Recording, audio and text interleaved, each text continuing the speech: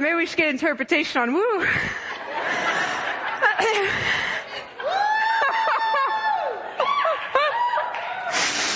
It's Okie for holy, holy, holy. Oh, man. So good. Oh, my gosh. Okay. That's so good. Good morning, everyone.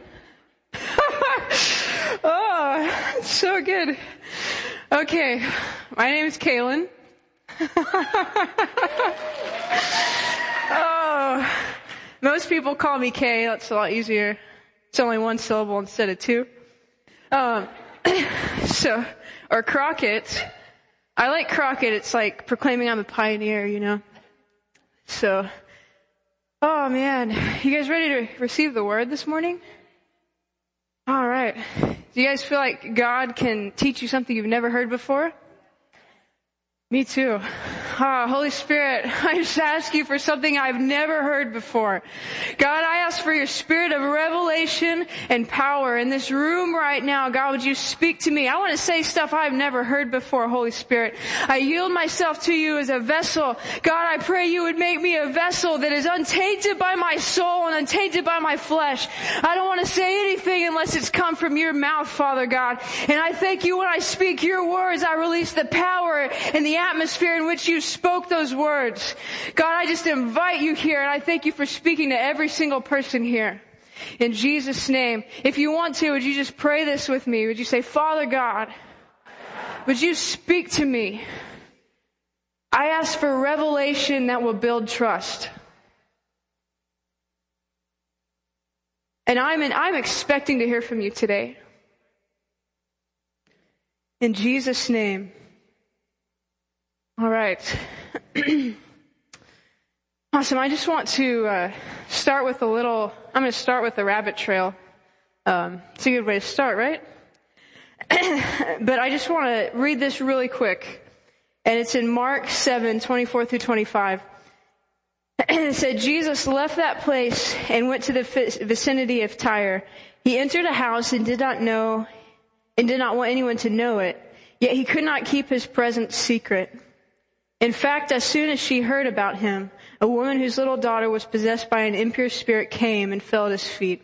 And this is the woman, I'm not going to read the whole thing, but this is the woman who came and, the whole thing about the bread and the crumbs under the table.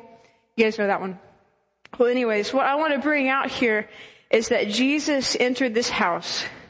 Jesus entered a house. And so his presence was in that house, right?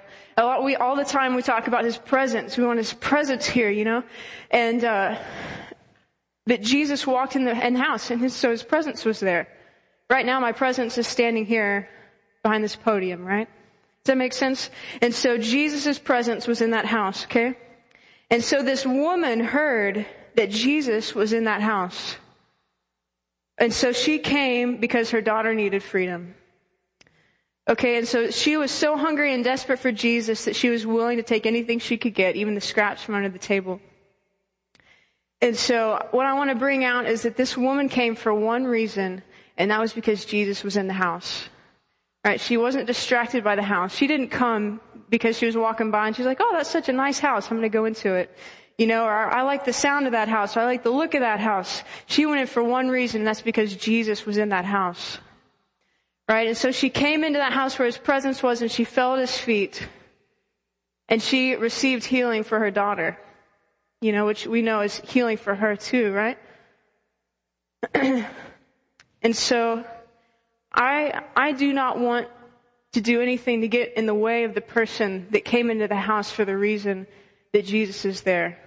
You know, I don't want anything that I do, any of my schedule, anything that I do to get in the way of the woman who has fallen at the feet of Jesus, because I think for one sec that she's there for any reason than Jesus being there. Does that make sense? No. All right. So I want that atmosphere here all the time. That we're here for that one reason. That's because Jesus entered the house. And you know what? That's what draws people. People are going to come because they hear Jesus is here. No other reason. That's the one reason. That's the only reason I want. So, okay. So, you want to hear something really cool? So I've known for like 2 months, something like that I was supposed to speak. And this whole time I was like, I don't know what I'm supposed to talk about, and came up last week. I didn't have anything.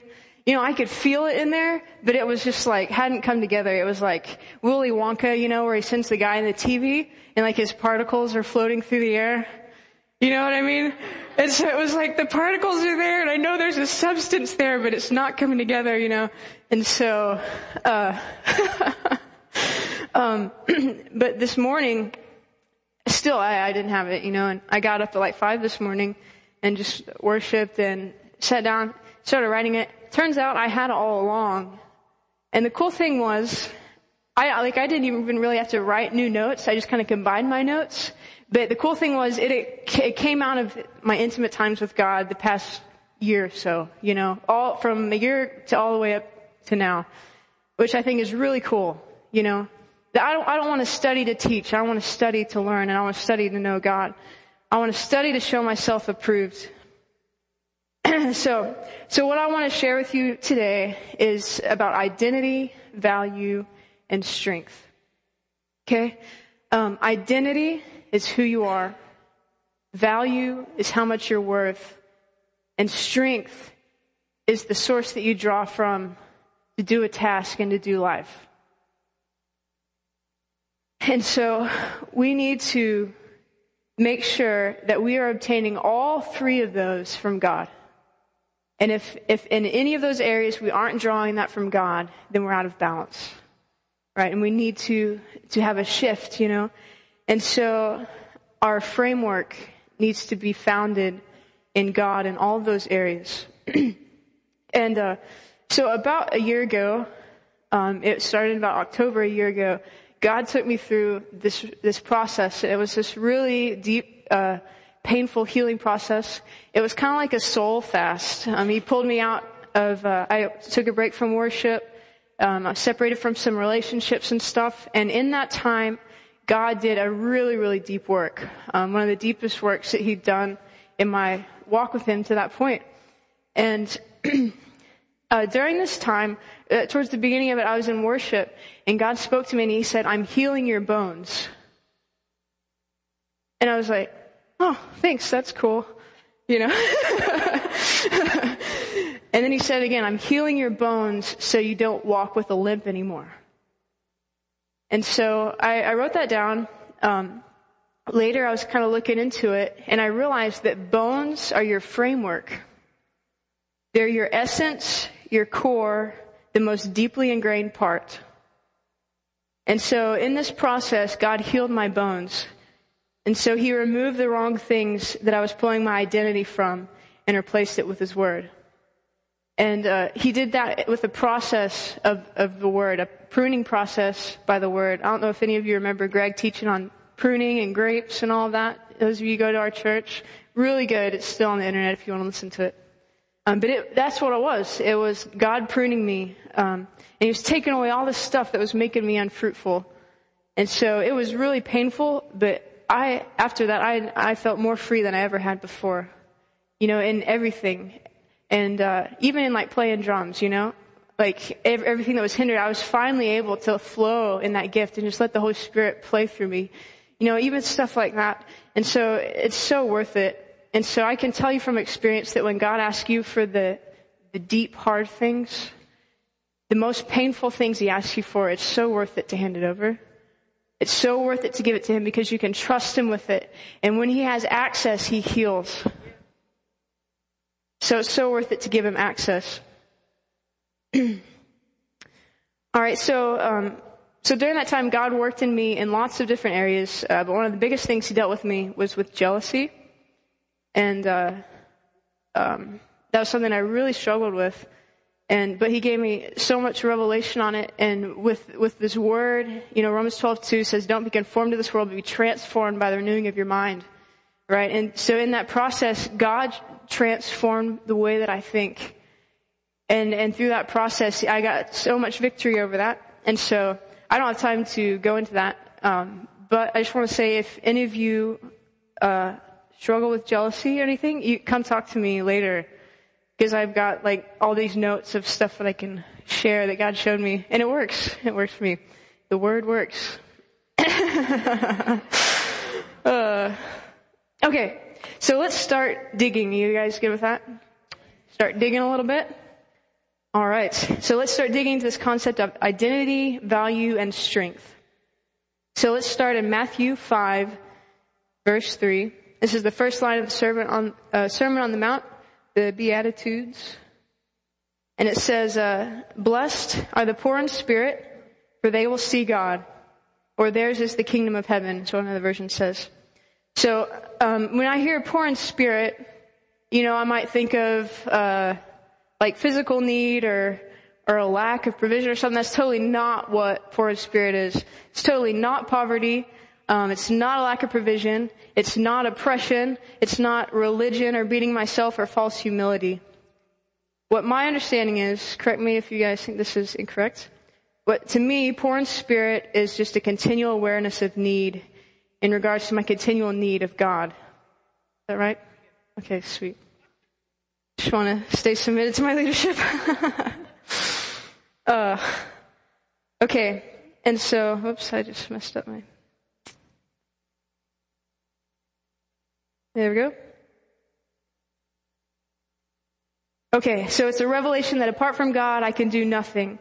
And so like I said earlier, my identity, value, and strength cannot be pulled from how God used me. It can't be pulled from the positions that I'm in. It can't be pulled from the measure of anointing that I move in at any point in time. It can't be pulled from the words of affirmation that I receive from people or the kudos that I get, even when I'm doing stuff for God. It can't be pulled from compliments. It can't be pulled from the wisdom or revelation that I obtain. So all these things are awesome. It's part of our walk. It's so good. But I must acknowledge my continual need for God. So, I get to be married in a little over a month. Woo! I'm 27. Finally. You're like, you're such a baby. You look like you're 16. It's okay. It happens all the time. But I am learning so much, and I'm still a complete rookie, but I'm already learning about relationship that I've never experienced before. And just going to be real transparent with you guys. Is that okay? Good? Okay. So in this learning process, we've been doing our pre-marriage counseling. And at the last one, they said something to me that was like, oh my gosh, I can't believe you had to tell me that. They said, Kate, it's okay to be a woman. And I was like, oh my gosh, and you're laughing at me. You're like, well, yeah. But no, that like sent some fear running through me, because I had this thing that it was like weak and, it was messed up. Well, I'm glad you guys are laughing. That'd be really awkward if you weren't.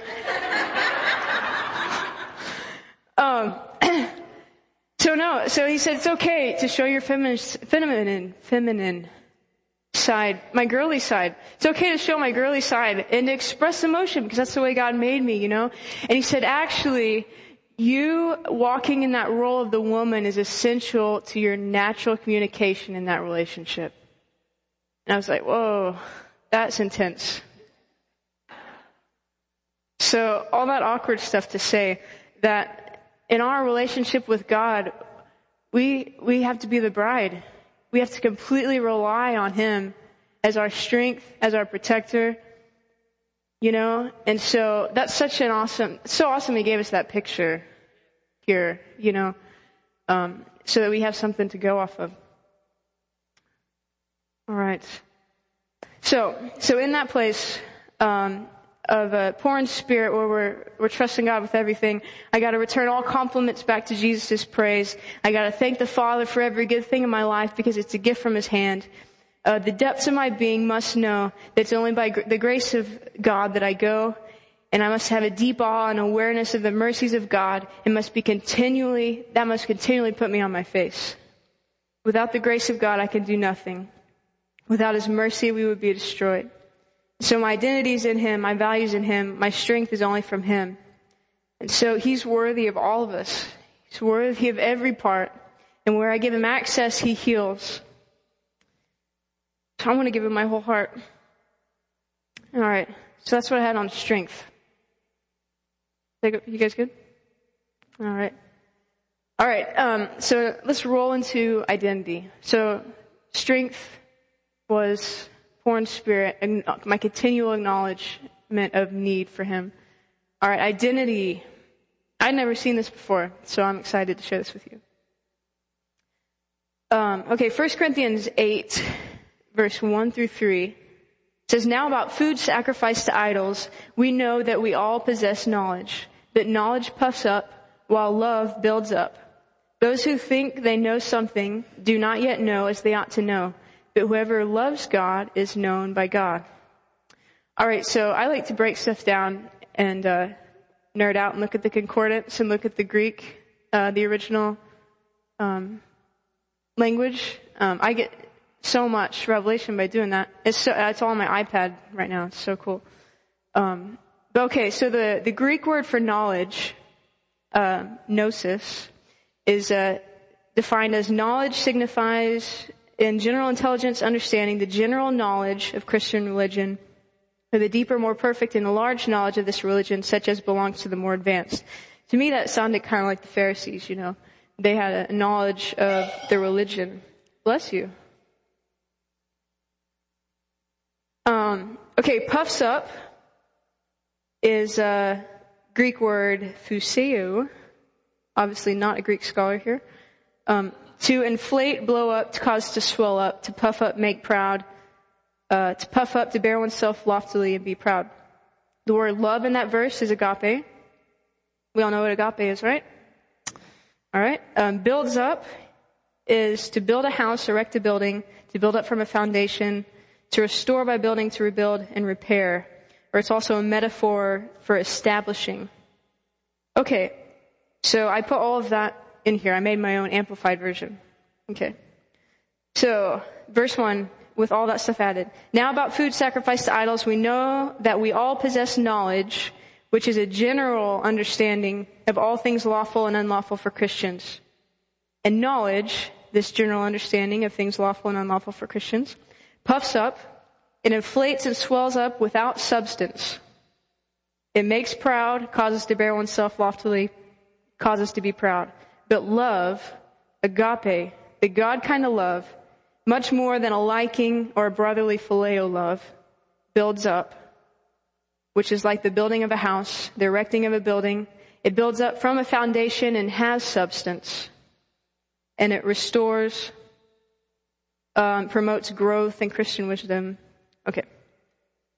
So we can see from that and from how we expounded it there that there's something deeper than knowledge alone, right? That knowledge puffs up, but love builds up, okay? All right, we're digging. We're going to get somewhere. There's treasure down there. All right. Okay, so let's read this. 2 Peter 1, 5 through 8. It says, for this very reason, make every effort to add to your faith goodness, and to goodness knowledge, and to knowledge self-control, and to self-control perseverance, and to perseverance godliness, and to godliness mutual affection, and to mutual affection love. For if you possess these qualities in increasing measure, here we go, they will keep you from being ineffective and unproductive in your knowledge of our Lord Jesus Christ. So we could be unproductive in our knowledge of Jesus, and Jesus is the Word, right? All right, so let's keep digging, okay? All right, back to 1 Corinthians 8, 1 through 3. So now about food sacrificed to idols, we know that we all possess knowledge, but knowledge puffs up while love builds up. The man who thinks he knows something does not yet know as he ought to know, but the man who loves God is known by God. Okay, so in verse 3, if any man love God, the same is known of him. That's how the King James says it. So right there, love is agape, is known. Is known, the Greek is to learn, to know, to come to know, to be known. And here's the big one. You guys just bear with me, okay? This is going to sound really weird, but it's going to be awesome, I promise. All right. That word to know is a Jewish idiom for sexual intercourse between a man and a woman. Woohoo! Single person in the room standing right here. And I really feel like Holy Spirit told me to teach this. All right. Yeah. Yeah, that's right. Intimacy. That's exactly right. It's an intimate thing. Okay. So, in the NIV study notes, it says that the background of Paul's assertion is very likely the Old Testament use of the word yada, which is to know. And actually, I learned that from Leah. I got to hear her teach one time. She taught on yada. It was so good. But it's like this deep intimacy, right? Do you have anything to say about that, Leah? Yeah. Be deeply known and respected and to know. Yeah. Okay. So that's that word there. Okay. Where it says, let me go back to it. If any man love God, the same is known of him. So you're yachted. Okay? All right. So hold on to that. We're going to grab something else and we're going to put them together and it's going to be an explosion. Okay. Holding on to that last thing? You got it? Okay. So now let's look at Matthew 7:22 through 24. Okay. I'm going to read the King James, but I'm not going to do it in a British accent, okay? It says, many will say to me in that day, Lord, Lord, have we not prophesied in your name? And in your name have cast out devils, and in your name done many wonderful works. And then will I profess to them, I never knew you. Depart from me, you who work iniquity. Therefore, whoever hears these sayings of mine and does them, he will be like a wise man which builds his house on the rock. Okay, guess what word that is for new? When Jesus said, never knew you. Yeah, it's the Greek version, but yeah, yada, same one. Same word. Isn't that cool? So Jesus said, I never knew you. And guess what? The next verse has a therefore, which is always a flag to me that there's something important coming, right? If there's a therefore, then what was said previously is therefore, there. It's there, yeah. That's what it's there for. Thanks for laughing. Okay. Okay, so those are obviously not randomly together. You know, I think I have probably separated them before. But they shouldn't be separated. It's together. Okay, so whoever hears these sayings of mine, Jesus, who's the word, is saying this, the spoken word, the rhema, whoever does them, hears them, and does them, will be like the wise man who built his house on the rock. And we know the rain descended, the floods came, the winds blew and beat upon that house, and it didn't fall, for it was founded upon the rock. Right? We all know that verse really well. Okay, so there is a connection between intimately knowing Jesus, who is the Word, and doing the Word. Yeah. Knowing Jesus and doing the Word. All right. So just a side note. Actually, I'm not going to say that. I'm going to fast forward. 11 o'clock. Okay, you guys good? All right. Okay, verse 3. We're just going to keep breaking that apart. Or 23, sorry. Verse 23. Yeah. Okay. It says, depart from me, you who work iniquity. And that sounds really bad, right? Ye that work iniquity. But that word for iniquity is anomia, and it says the condition of without the law, either one because of ignorance of it, or two because of violating it. It's a contempt and violation of law, iniquity, or wickedness. So you can only violate the law by not doing it, or by doing something contrary to that command. Webster's definition of a lawbreaker is a person who violates the law. To violate is to break or disregard. To disregard is to pay no attention to treat as unworthy of regard or notice. Or neglect, which is to give little attention or respect to leave undone or unattended to, especially through carelessness. Okay. Then I'll profess unto them, I never knew you. I didn't know you intimately. I didn't yada you. Depart from me, you who work iniquity. Right? So if you hear these sayings of mine and do them, you'll be like the wise man. All right. So depart from me, you who work iniquity, you who disregard my word and paid no attention to it. If you treated it unworthy or unregard of notice, or gave little attention or respect to it, or left it undone. If you didn't do it for whatever reason, especially through carelessness. So knowing and doing the word, doing is required for intimacy. Okay? All right.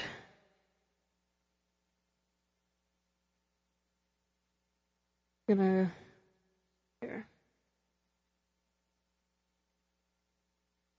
Okay, so we saw that that word to know is the Jewish idiom for sexual intercourse, right? It's to be but okay, so I was thinking about that. What is that really? What is that act really? It's a covenant act of conception through intimacy that is required for birth and new life. Yeah, I think that was the Holy Spirit. A covenant act of conception through intimacy that is required for birth and new life. So, what does it look like? Have intimacy with Jesus in the Word? Looks like doing it.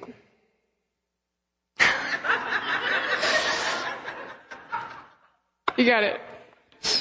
Single person in the room just made that joke. Can't believe that. Lord, forgive me if that was wrong. I just repent right now.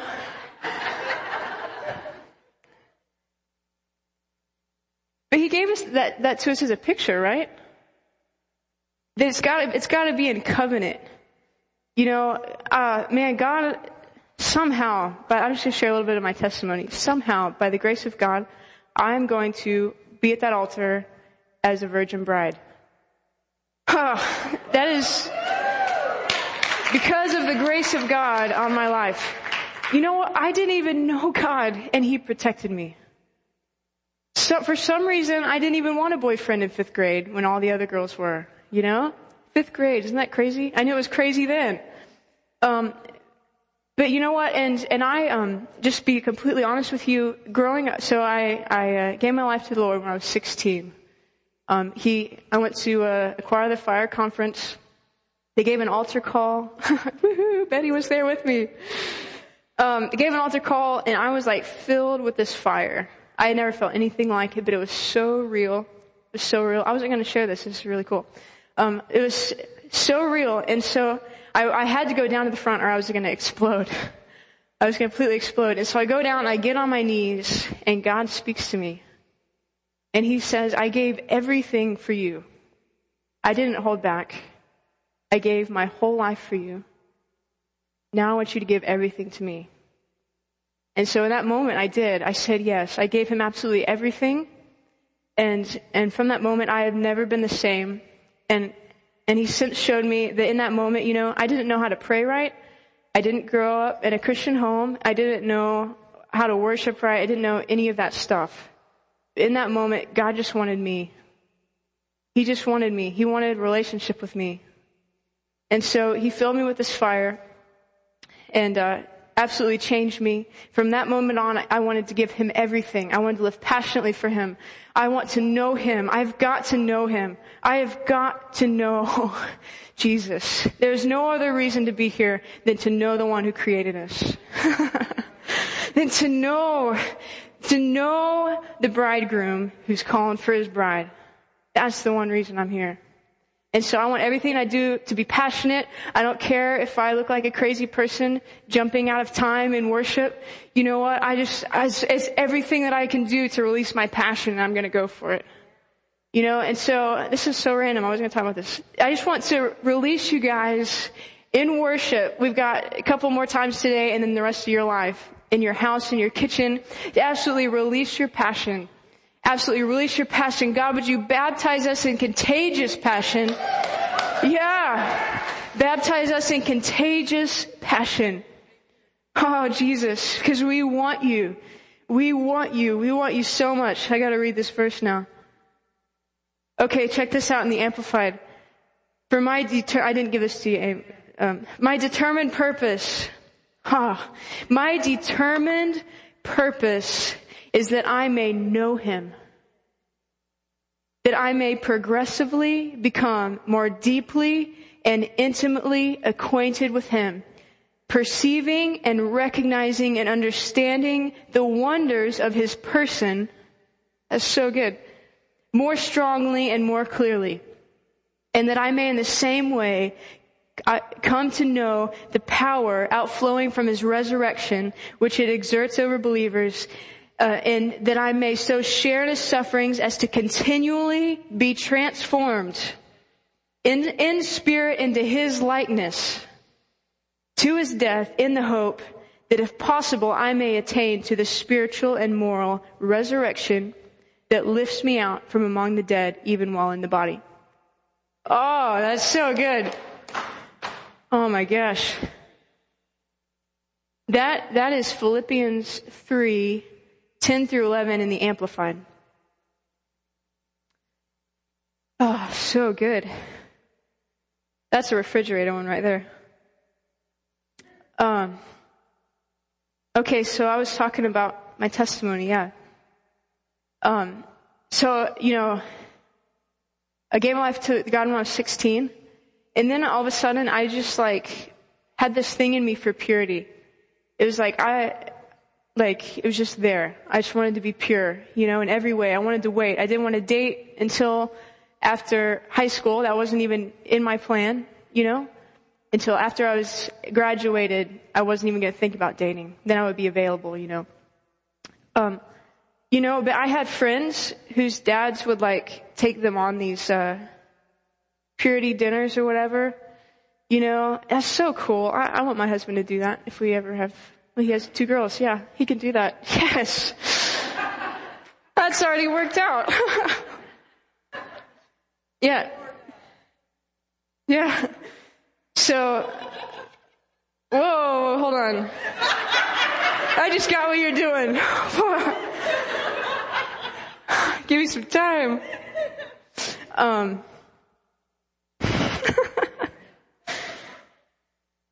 Now you distracted me. Purity things. Okay. So their dads would take them on this purity date.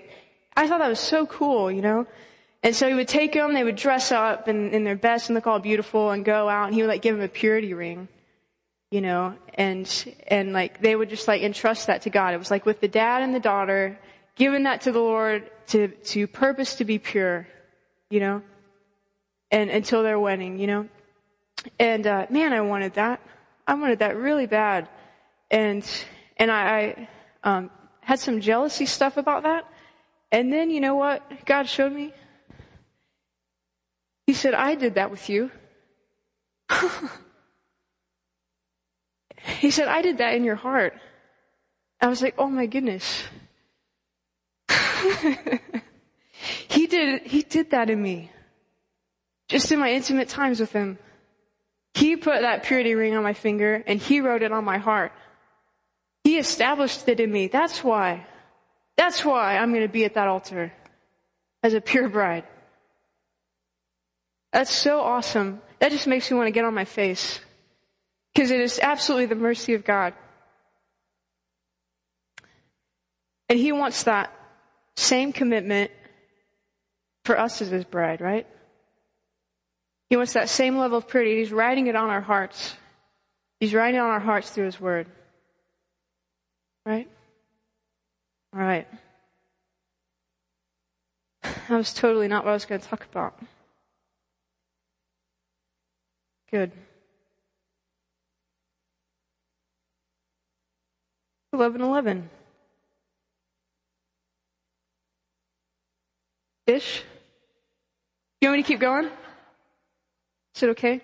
Are you guys okay? Need to jump around? Go. Okay. Hope that's not an inner vow. I will never talk too long. And I'm reaping from it. Okay. Okay, so back to my little joke. Identity is in doing, right?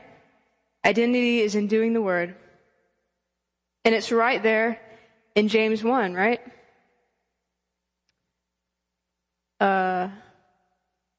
Do not merely listen to the word and so deceive yourselves. Do what it says. Anyone who listens to the word but does not do what it says is like someone who looks at his face in a mirror and after looking at himself goes away and immediately forgets what he looks like. But whoever looks intently into the perfect law that gives freedom and continues in it, not forgetting what they've heard, but doing it, they will be blessed in what they do. Identity's in doing the word, right? The word's our mirror. It shows us who we are. It shows me who I'm supposed to be. It shows me who I'm meant to be. It shows me how I walk out that pure life to be a pure bride for Him.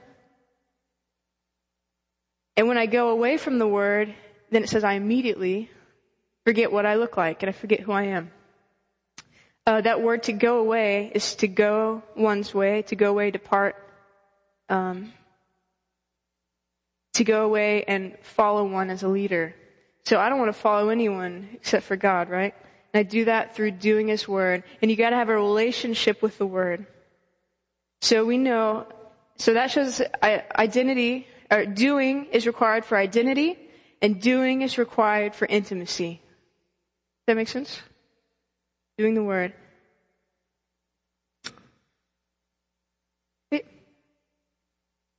Sure. Oh, yeah. Let's see. It's there somewhere. A covenant act of conception through intimacy that is required for birth and new life.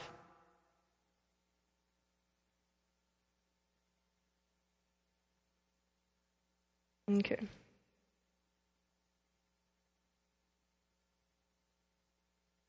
Okay. Now I'm getting into verses I didn't have time to give them, so I'm sorry they're not on the screen. That's my fault. Okay. All right. 2 Peter 1:8-11 says, "For if you possess these qualities in increasing measure, they will keep you from being ineffective and unproductive in your knowledge of our Lord Jesus Christ. But whoever does not have them is nearsighted and blind, forgetting that they've been cleansed from their past sins. Therefore, my brothers and sisters, make every effort to confirm your calling and election. For if you do these things, you will never stumble, and you will receive a rich welcome into the eternal kingdom of our Lord and Savior Jesus Christ." So doing is required to stay grounded in remembering and knowing that you've been cleansed from your past sins. It's required for remembering what Jesus accomplished for you. So just like in James, it's that mirror, right? It reminds us that we look cleansed by Jesus, just like Him. All right, so doing is required for remembering our right standing, which is righteousness. Doing is required for confirming our call. It's required to walk in light so we never stumble. It's required for fruitfulness. All right, we're getting close, I think. Let's jump to 1 Samuel 3:7. It says, this is talking about Samuel, right? "And the Lord continued to appear in Shiloh, and the Lord revealed Himself to Samuel in Shiloh through the word of the Lord."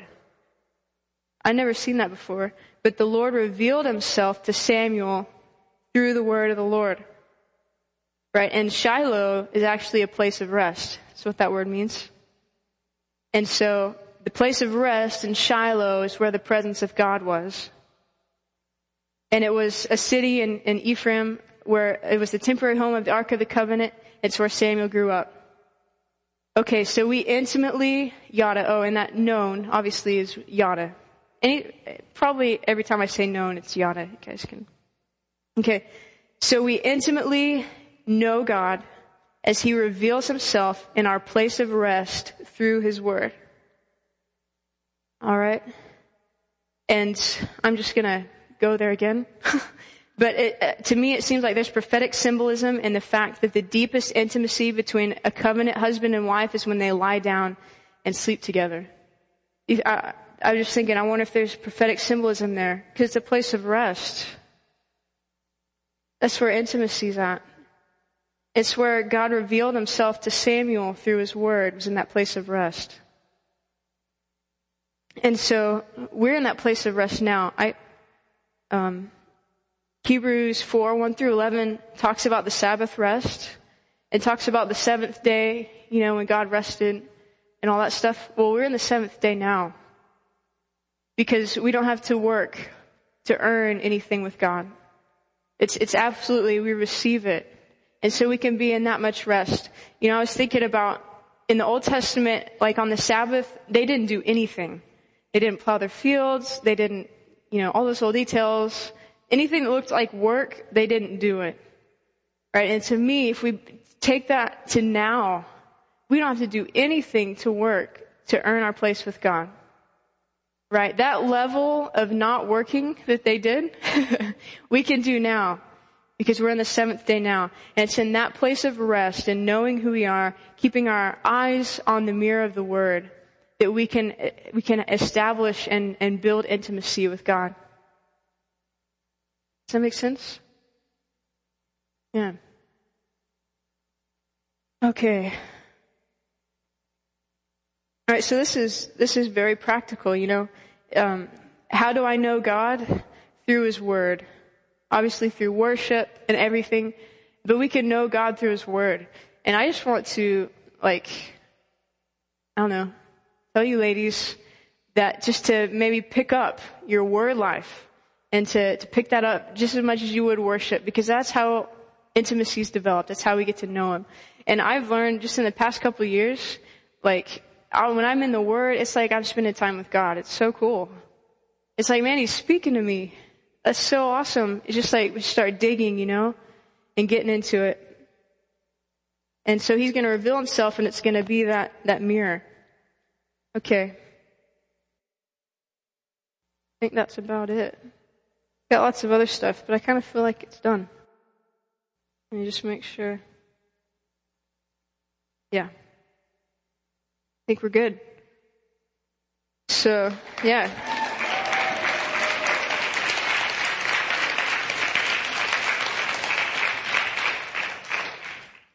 Just kind of crash landed.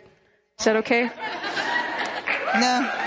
I didn't have a concluding paragraph. There's no crash landing. You're good. Okay, sweet. Just glide on in there, sister. All right. Would you stand, please? There's a few things that, Kalyn was saying that the Holy Spirit was just taking me to and reminding me of just some things. And, a lot of things that she's bringing forth is this place of intimacy, this place of creation, intimately known to intimately know. And so, first of all, let's just kind of relax a bit, okay? Because a lot of our religious backgrounds say, you can't talk about sex in the church. It's bad. Oh, don't say that word. That's bad. Okay, so we're just going to do this, okay? It's all right. We're all grown-ups. We know the birds and the bees. Okay, so most of you are married, and if you're not, just, the birds and the bees, okay? And so I just want, just to kind of get that out, but I just want you to think as women. And if you would, just kind of close your eyes and not just look at me. And just close your eyes and just think about the intimate place. An intimacy place, like the place that's opening up. And I think women, we really understand intimacy pretty well. And sometimes through difficult circumstances, we know intimacy. Intimacy is a giving. If you think of the bedroom scene, it's a giving, ladies, isn't it? It's where we are giving ourselves to our husband. And we are giving himself and we're opening up to him. It's not a rape, although I know many of us have been there. It's a gentle place where we're giving ourselves. And sometimes, seriously, it's a sacrifice, isn't it? And I want to say in the same place when we come into worship, Worship is an intimate place that happens in our heart. And when we come into worship and we just open up, we open up to God, we open up our heart and say, God, I'm giving you the best place in my heart. I give you the best place. And one thing about, just this passion we're talking about intimacy and with passion, with the man and a woman who love each other, they don't connect. Okay, this is bad. Just bear with me. I'm sorry. But, in order for affection, there's touch, isn't there? It's not like you stay on your side of the room, I'll stay on my side of the room, I love you, With the Holy Spirit, there's interaction. And sometimes the reaction on our part is the lifting of our hands. When we're lifting of our hands, we're receiving. It's like a open, symbolism of I am receiving you, Jesus. Holy Spirit, I am receiving you. When our children come up, I said this earlier, my children, that I've had, they come up and they want me to hold them. They're like, Mom, or they're like, Dad, will you hold me? Will you hold me? Will you just love me? And so I'm wondering if we can just start some worship real quick. And I just really want us just to open ourselves up. And it's a very vulnerable place because I know a lot of us aren't used to this. And I want you just to open yourself up and say, Jesus, I love you. Jesus, I want to know you intimately. I want to know you intimately. He wants you to know him intimately. He wants to know you intimately. And that's not an embarrassing thing. Hallelujah. And sometimes we have things that we need to give. We need to give up in order to enter that intimate relationship, don't we? Sometimes there's things that we have to lay down that are hindering us from intimacy. Sometimes it's our heart. We're scared. We don't want to be hurt. Sometimes there's a certain way of life that we've been living that, just hinders that intimacy, right? It's just like, oh, but if I love Jesus, it means this. It's a giving. Like he gave it all. And we're going to return that. We're going to give it all.